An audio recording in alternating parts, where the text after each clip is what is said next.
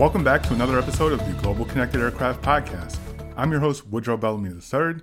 Today is Friday, August 14th, and on today's episode, we'll be discussing some of the latest updates on the U.S. airline industry's efforts to survive the COVID-19 pandemic with the Aviation Agency.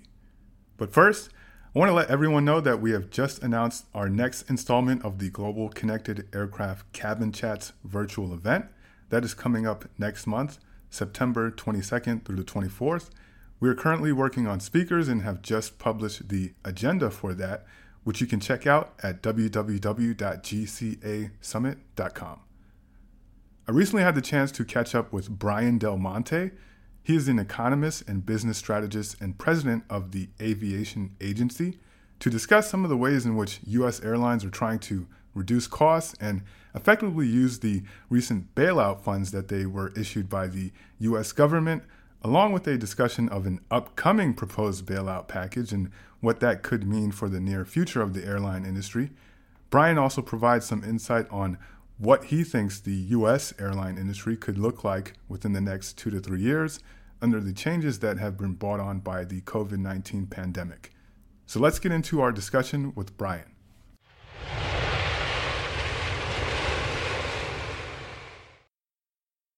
Can you first start out by giving those in our audience that may be unfamiliar with yourself in the aviation industry just a little bit of background on your role with the organization and just your overall career in aviation? Sure. I'll tell you a little bit of my story, and then I'll tell you the story of our advertising agency, the Aviation Agency. So I've been working in communications for over 30 years now. I'm going to be 50 in September. I have been a trial consultant. I have worked for the U.S. government as a government official. I've worked in the intelligence community. And for the last 15 or so years, I've been working in advertising. And so I've spent the majority of my career trading words and ideas for action and profit. That would be how I would summarize everything that I've done. I've been a presidential speechwriter. I've done campaign work. I've done intelligence work. I've done campaigns big and small. And 4 years ago, when I was a kid, Top Gun came out in the 80s, and I was like, ooh, that looks really sexy, right? Let me go. That could be a career for me. So I go, because that was back in the day, that's how you became an airline pilot, right? You either flew in Vietnam or you flew for the Navy or the Air Force, and then, you got hired by the airlines, right? The whole gig. So I was like, I want to go, that looks pretty cool. And I go to the Navy recruiter, and the guy goes, well, Brian, you're 5'5", and your eyesight sucks, so thanks for your interest in national security. This is before, radial cartotomy, laser eye surgery. Now, this is a fact I brought up with the chief of naval operations when I worked at the Pentagon, saying, you could have had me 20 years ago, and you guys blew it. But in any event, I put the dream of being a pilot on the shelf, okay? So 4 or 5 years ago, my wife is like, hey, there's this thing called a discovery flight. It's $200. You can go fly. And I'd flown simulators, and, I never really gave up the passion, but I wasn't focused on it. So I go and I take a discovery flight, and I'm, other than realizing there's a big difference between a simulator and a cockpit, I was like, wow, okay, this is really for me. And so I start hanging out at FBOs and start becoming more steeped in it. And I had done work for big aerospace because of my time in the Pentagon and the Intel community. I had all the nice tickets they wanted. So I had done work for companies like Honeywell and GE and, General Atomics and the like. And that's a completely different world. Selling aerospace, for your listeners, obviously that world has its own unique peculiarities from aviation as a broad rubric, right? So I start hanging out essentially in business and general aviation, and I'm like, wow, you know what? There's a lot of craft and money wrapped up in all this. Why is it all marketed so poorly? And so I spent 2 years trying to answer that question. I didn't want to, I was running an agency at the time. I had done aerospace work at the time. I was consulting with very large agencies about social media and whatnot. And I was like, this is interesting. Let me start drilling down on this problem. And in 2 years, what I found was it's a very tight knit community that is suspicious of outsiders, in part because you got to come up to speed and you got to know the lingo, right? You got to understand the world that they're in. And not to give my spiel, but not to be dismissive of my competitors. Some of them do good executional work, but they all tell a story that goes like this. I was a pilot once, or I ran, an airport once, and I did a brochure, and I decided that was way easier than what I was doing. And so I'm doing this now. And I was like, okay, there really aren't any real good competitors in this space, competent competitors. And I was trying to understand why none of my peers that had handled major brands were really playing in this space other than at the airline level, and really then only for TV, for commercials. And I'm like, okay, I think the issue is one, the industry is hard to understand, and two, you got to have a passion for it. Well, I had a passion for it. So we said 2 years ago, we said, okay, let's see if we can combine our craft, which all of my people, this is what we've done for our careers. We've sold hotel rooms and grills and cruise boats and liquor and beer and all this other stuff. And I'm like, we really don't care if we sell more soap. It's great. Soap's great. People need soap. But we don't get excited about soap. We don't get excited about hotel rooms. We don't get excited about a lot of the things we were helping sell. Not that they're not necessary, totally necessary. I'm like, hey, wouldn't it be cool if we could actually care about the clients selling their products and services? So 2 years ago, we opened the aviation agency, and we've been going like gangbusters ever since. It's great in that combining our craft, which is sales and marketing, with our passion for the subject has really worked out. And so we focus exclusively on aviation and aerospace companies, and we're a full service agency. We can do everything from simple ads to Super Bowl commercials and have legitimate chops from beginning to end on all of it. I see. Okay. Very interesting. All right. Well, yeah. And, so one of the things we really wanted to get your kind of expert opinion and perspective on is the bailout packages that have been proposed for airlines. Now, as most of our listeners know, back in April, there was a $50 billion bailout package that was distributed specifically to the airline industry, to kind of help survive through this unprecedented, uncertain period where you just don't know when you're going to get back to, full pre-COVID passenger demand. And we know that there is a new proposed $25 billion bailout package for the U.S. airline industry as well. Can you first start out by giving us some perspective on how that bailout package back in April actually played out?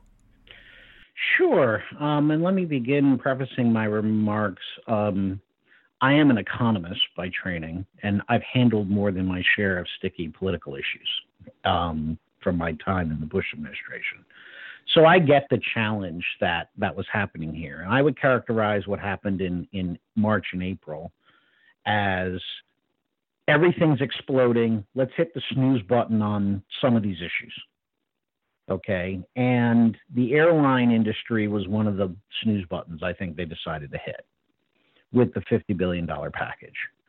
The package was split between effectively irrevocable lines of credit without determining creditworthiness, right? That was $25 billion of the package. And the other $25 billion was grants. And that's what everybody kind of focuses on because, the money came with the strings of no one can get fired between now and October. Well, what's happened in that time? Well, we all can look on the internet, right? Various airlines, October 1st, there are going to be more axes fallen than a woodchoppers convention. Okay. There's been voluntary retirements. How voluntary? Who knows? Okay. I suspect not as voluntary as the airlines would like us to believe. Capacity is down, 85%, sometimes more in some airline channels.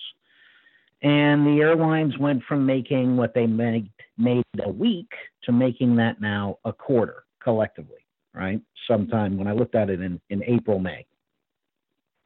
So I personally, all right, me, Brian, looks at it and goes, okay, I don't think giving them any money really solves anything, but the political overload of Congress in that moment, I'm like, okay, I can understand giving $50 billion for time. And maybe the problem solves itself, right? Because one of the challenges that I think is happening for the administration, and this is a paradigmatic outlook that I think business leaders and the administration have, is like, this is a thunderstorm. It's going to pass.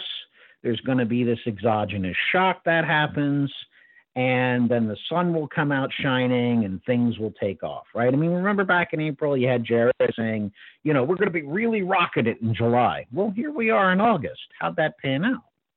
Okay, and I'm not saying these things to pass judgment politically, because I've had to deal with this type of crisis. I'm just saying, look, guys, our best laid plans didn't pan out. So this notion of temporary fixes as a paradigm is probably wrong. Even if we got a vaccine tomorrow, it would take a while to roll it out, and it would take a while to take hold. And what do I mean by a while? 2 years. So this notion of, well, they just need a Band-Aid to get through the hard times. Wow, I wish that were true. Hashtag change my mind. I don't see it. Okay? I just don't see that that's a useful lens to look at this problem. And clearly the airlines don't appear to be looking at it that way because of the strategic moves they're taking in terms of their labor force and in terms of what they're desperately trying to do in the bond markets, raising capital, right? So if we're, how did the first package work? Well, it solved the political problem, which is no one exploded right at that moment. But it didn't solve the underlying business problem for the airlines, which is your business model is fundamentally at odds with the containment of a pandemic. And the longer problem of we now have a economic contraction that will hurt demand for at least the next 18 to 24 months. Yeah, it is a very interesting perspective, and it's glad we're able to catch up with you as kind of the, expert economist opinion. But kind of a follow-up question on that. I mean, if you are an airline and even looking at this from April or even right now today, like you said, if you're an executive at one of these major carriers, I mean, how do you just look at surviving this thing without, obviously massive layoffs, furloughs, that type of thing? I think it was Delta that removed about 700 aircraft total from its fleet so far, and has more fleet retirements coming up. Obviously they're still flying, but it's just difficult to fathom. Like, how do you keep surviving until, like you said, over the next 18 to 24 months, hopefully you get back to these pre-COVID-19 levels of passenger demand? Well, look, if I were Ed Bastian, I'd be doing what he's doing.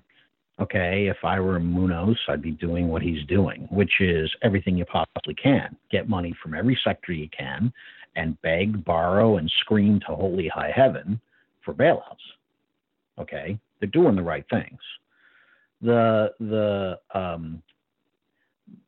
have to see, let's back up 1 second, and I'm going to make two observations. The first observation is this: COVID has caused every institution and all of our cultural arrangements to be put under so much stress that every minor fault is now cracking and causing problems. Okay, so this is a systemic event that is the most serious event. As a political scientist, from my perspective, this is the most severe event to hit the world since the Second World War. And there will be long-term consequences institutionally and culturally and in our international relationships as a consequence of this event. So just like World War II gave us Bretton Woods and the UN and NATO and all these international institutions which now are struggling. We're going to have a new series of relationships post-COVID.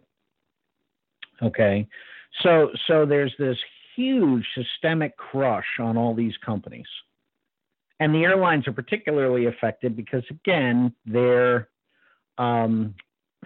model is antithetical to the containment of a pandemic. Moving large numbers of people great distances in confined spaces is not consistent with containing a pandemic.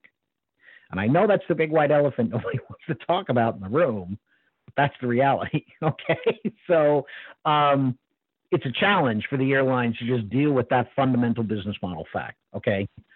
Now, put that aside, because even without COVID, there was a fundamental problem with the airline industry as a whole. And that problem may be most acute in the United States as the biggest market, which is in the 1990s, your average flight ticket was like $560 a seat, okay? And today, everyone is in uproar paying more than like $400 to fly coach. Well, that's a 30-year time span, and money didn't appreciate during that time. So the real cost of airline tickets in real terms has been dropping for the last 30 years. Well, if you remember Econ 101, supply and demand, why would that be the case? Well, supply has been much larger than demand for quite some time. It's the only way you get that dynamic. Interesting. Yeah. And that just to kind of follow on what you mentioned about the in-flight experience and the overall business models being used by airlines, how do you think that will change through this pandemic? I mean, what do you think? Obviously, it would be great to not have to sit so close to somebody within a cabin economy class seat.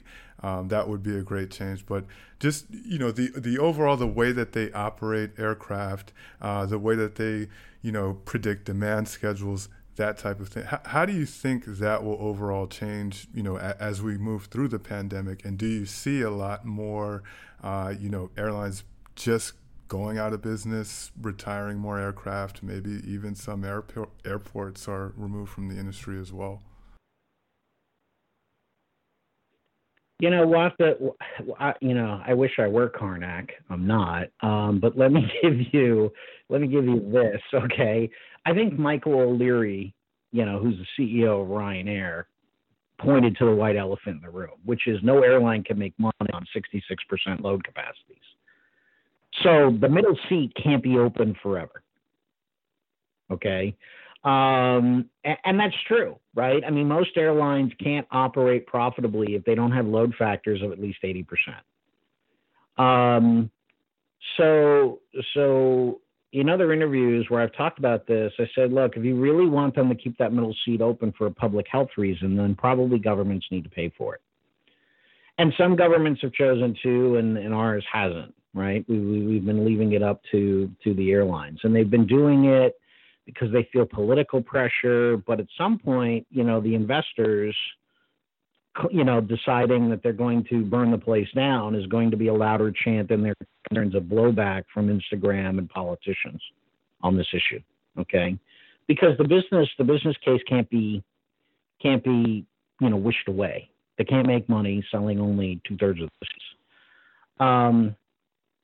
And even if they sell the plane, as I pointed out, they still can't make money. What they have to do is sell enough seats that they can get enough ancillary revenue that then they make money, right? And that means they can't leave the middle seat open. How will they solve it? Well, I think they will try to streamline overhead. That means fewer planes. So I think the capacity reductions are not temporary. I think there's considerable evidence to show that it's not temporary, given the announcements you've heard, right? BA accelerated putting all the 747-400s on the shelf. Delta, right? Didn't they shelve all their 777s? So the airlines are like, okay, look, we can't maintain 30 different aircraft. It's just too hard from a supply chain, model. What you may see is specialization in the marketplace that reflects everybody's ability to do certain things well. The major airlines, right, the big 121 carriers really do long haul well.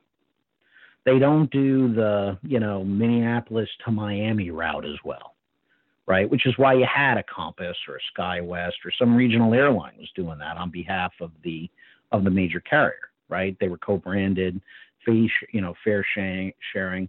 Well, maybe they get out of that entirely and they're like, look, we're just not going to do that market. We're going back to hub and spoke and we're going to focus primarily on medium and long haul. If they went that way, that wouldn't shock me. Okay. You may then see regional airports, right? And regional carriers they were under strain before all this went down. And then COVID happens and they completely explode, right? Compass is gone. You've got all these regional airlines that are teetering on being gone. And, if you're American, United, or Delta, you look at these guys and go, we can't even keep our own planes full, let alone yours. So, I was going to fly to Miami in June. Now, normally I fly to Miami pretty often. Normally there's an MSP to MIA flight and I get on, Compass or SkyWest or whatever. And it's it's like 100-seat aircraft, right? And you go direct. Well, that's gone. Now, the best I could do was MSP to ATL to MIA. And they were huge aircraft in both cases. And I have no doubt in both cases what they were was repositioning for international travel. Okay. So that tells me that if they can hardly keep those planes full, then the regionals must really be in trouble because it can't be cost effective to fly those planes around but for repositioning. Okay. So I'm like subsidizing those repositioning flights. I'm not, that would not be how they would normally want to operate. So okay, so maybe the big airlines, they only fly overseas and they only fly cross country and a market develops of regionals that actually do a lot of this point-to-point stuff. Okay, that could happen. Airports I don't think will go under because I think the FAA and I think, quite frankly, members of Congress, it's a big deal to have a regional airport go under. And I don't think they're going to put up with it. Not to mention those regional airports do more than just push passengers. Okay, there's more going in and out of your regional airport than just the people who get off on some hopper. But it's a mess across the board. And one of the things I think the reason why I'm making these arguments, why doesn't Congress see it this way? There's not a single member of Congress that isn't somehow touched by aviation. They have an airport in their district. They have an airline in their district. They have an aerospace manufacturer in their district. And the concern is if the 121 service all implodes and there's this huge upset at the bankruptcy court, what's that look like politically for me? Okay. And so, like I said, when they passed the bailout the first time, it was largely political salve, not economic salve. And right now, the reason why it's growing is they're like, okay, it's pretty clear we still have to hit the snooze button on this problem. But there needs to be some sort of long-term adjustment, and that adjustment probably has to come through bankruptcy restructuring. Prior to 2010, airlines used to be in bankruptcy all the time. I mean, it was a joke when I was a kid in the 80s and 90s. It seemed like Eastern Airlines was perpetually in bankruptcy. TWA was like perpetually in bankruptcy. Continental seemed like it was in bankruptcy forever back in the day, right? And one of the things that strikes me interesting now is they equate bankruptcy with like gone. And I'm like, you know what? If these airlines go bankrupt, LaGuardia is still going to be standing there as an airport. Kennedy's still going to be standing there. LAX is still going to be standing there. These planes are still going to be parked. These are real assets. Yeah. There needs to be a real hardcore discussion between the debtors and the creditors on all this. But these are real assets. This infrastructure is not going to just disappear. The question is what do we do for the next 3 years with an infrastructure that doesn't serve likely what we need in terms of demand? And the way we deal with it in our country is we allow essentially individual negotiations to create a macro solution. We have to let them go bankrupt. Even if we gave them money this time around, even if we said to the airlines, okay, look, here's another $50 billion. How does that help Delta Airlines meet its debt covenants about how much it's flying and how much, revenue it's generating, or United, or American, or Southwest, or any other of these airlines? Because just because the politicians get up and say COVID's over, go out and do stuff, it's not happening. You can't force people to suddenly decide war's over. Go out and everything's good. So even if we give them this money, how does it solve their fundamental problem that demand is going to be suppressed by as much as 80% for the next 2 years? I don't know how it solves that problem. So we have to have an unwinding of some of this. I hate to say it, but and I wish one of the things I learned from the time I was in politics, everyone thinks it's like hot fudge sundae versus crap sandwich. God, I wish. Okay, every item on the menu is crap sandwich. The question is, how much do you want to eat? And so there are no good choices on any of these issues. Okay. I wish there were. I wish we could say, here's $50 billion. Good luck. Everything will be fine. I wish I could say that. But it's not a fairy tale world up in Congress, and it's not a fairy tale for these guys. They have to shrink for a long period of time capacity. And that is going to have an impact on the economy, because there won't be 30 flights a day to X in first class anymore. Okay, it won't be that way anymore. That's going to have a direct impact on the economy. It's going to have a direct impact on their investors. It's going to have a direct impact on their operations. It's going to have a direct impact on every airport in the United States. But hashtag change my mind. How do you solve this problem when we're not going to have anybody flying? And I want to follow up on one point you did mention earlier, which is about the aerospace manufacturers and suppliers who are also on the commercial side are also heavily impacted by this drop in passenger demand and drop in overall operations, and just the financial health of the airline industry overall directly impacts them, even going all the way up to Boeing, Airbus, even Rolls-Royce, one of the biggest engine manufacturers, just announced they're going to have to lay off about 5,400 people. How do they I mean, are they obviously? If I were, a supplier, I'd just be rooting for airlines to come back. But how do they also survive this uncertain period? Well, okay, so let's take a look at aerospace, which is what you're talking about when you talk about Boeing and Airbus and Safran and Rolls and all these guys. Okay. Yes, commercial service is a big market for them. Boeing probably won't go bankrupt because Boeing's major revenues come from aerospace and defense. And the Pentagon hasn't stopped buying.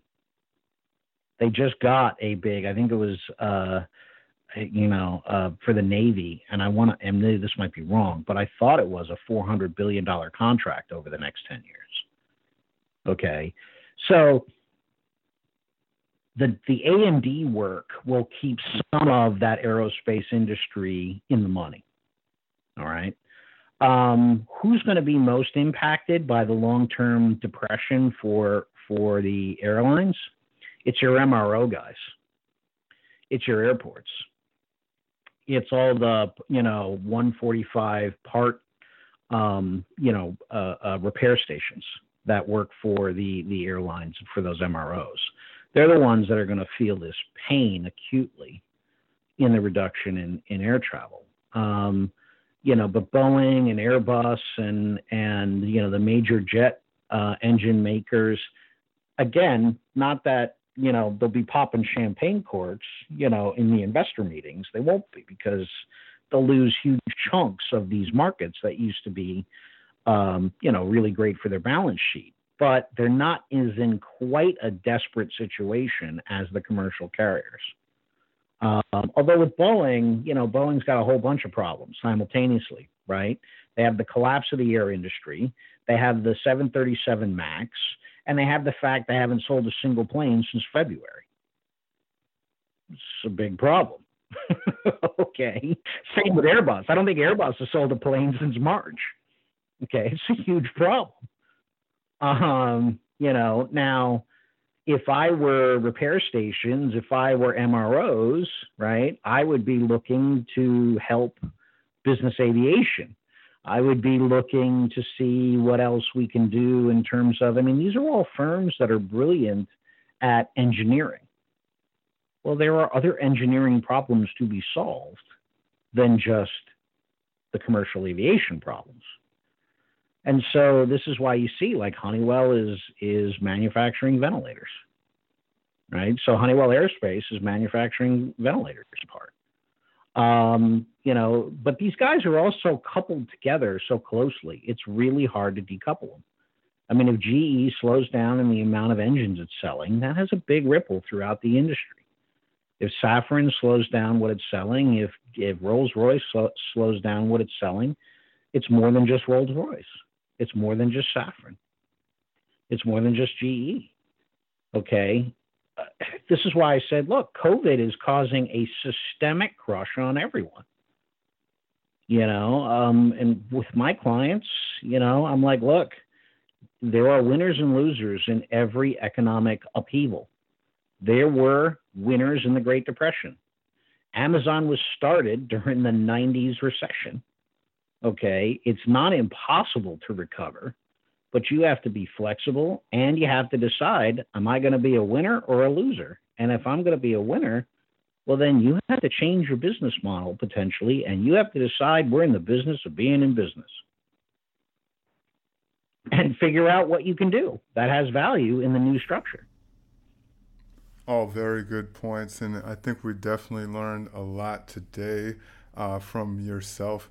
I want to say before we do let you go, I just have to get some perspective from you, as just the remainder of the year and, kind of even over the next few months or so, what are some of the factors that you'll be paying attention to on the commercial side of the, aviation industry? What are some signs of, getting back to some sense of normalcy that you'll be looking for, or like we discussed, just establishing some financial health and finding new opportunities to make revenue for airlines? What are some of the factors that you'll be paying attention to? Well, I would look at, let me just preface my remarks saying, they're the tail wagging the dog on this big, broader issue. So what I'd be looking for first would be what's going on in the containment of the pandemic. Are we finally, we're the largest market, we're the biggest problem on coronavirus. Are we getting a handle on it? When cases come down, when testing improves, and we can actually do something with that data, when we can start negotiating with our international, allies to actually allow people into their country, right? All that has to happen before the airlines start improving their revenues.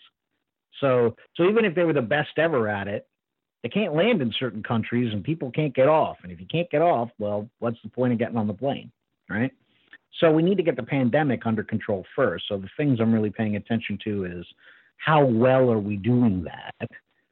And then when we start seeing reduction in cases and a reduction in the spread and, things are calming down, well, then how quickly are people returning to the skies? And so I pay attention to really, I have a client, AirNav Systems, that actually tracks the number of flights through ADS-B data daily. So we look at the aggregate numbers, but I also look at the TSA screening numbers, and I get a sense of, well, where's the trend going?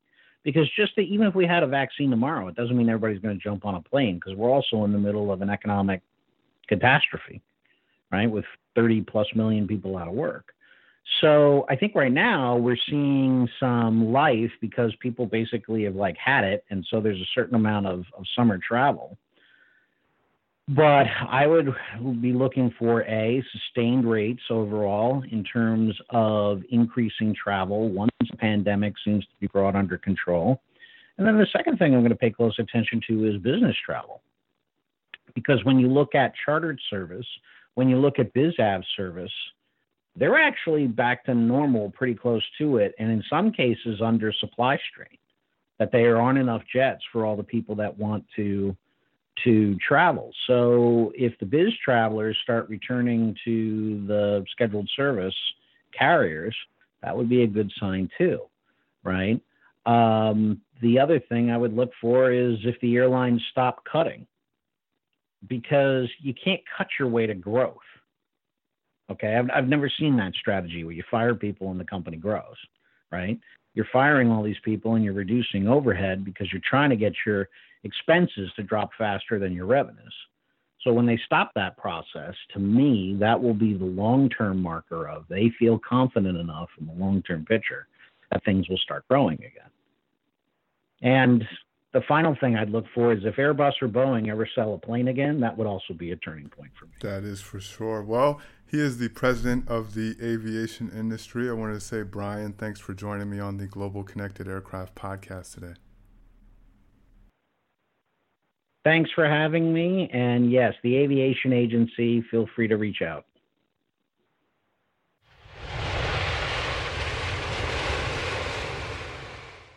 So that brings us to the end of this episode. As always, please subscribe to us on Apple's podcast app or wherever you get your podcasts. I'm your host, Woodrow Bellamy III. Thanks again for tuning in to another episode of the Global Connected Aircraft podcast.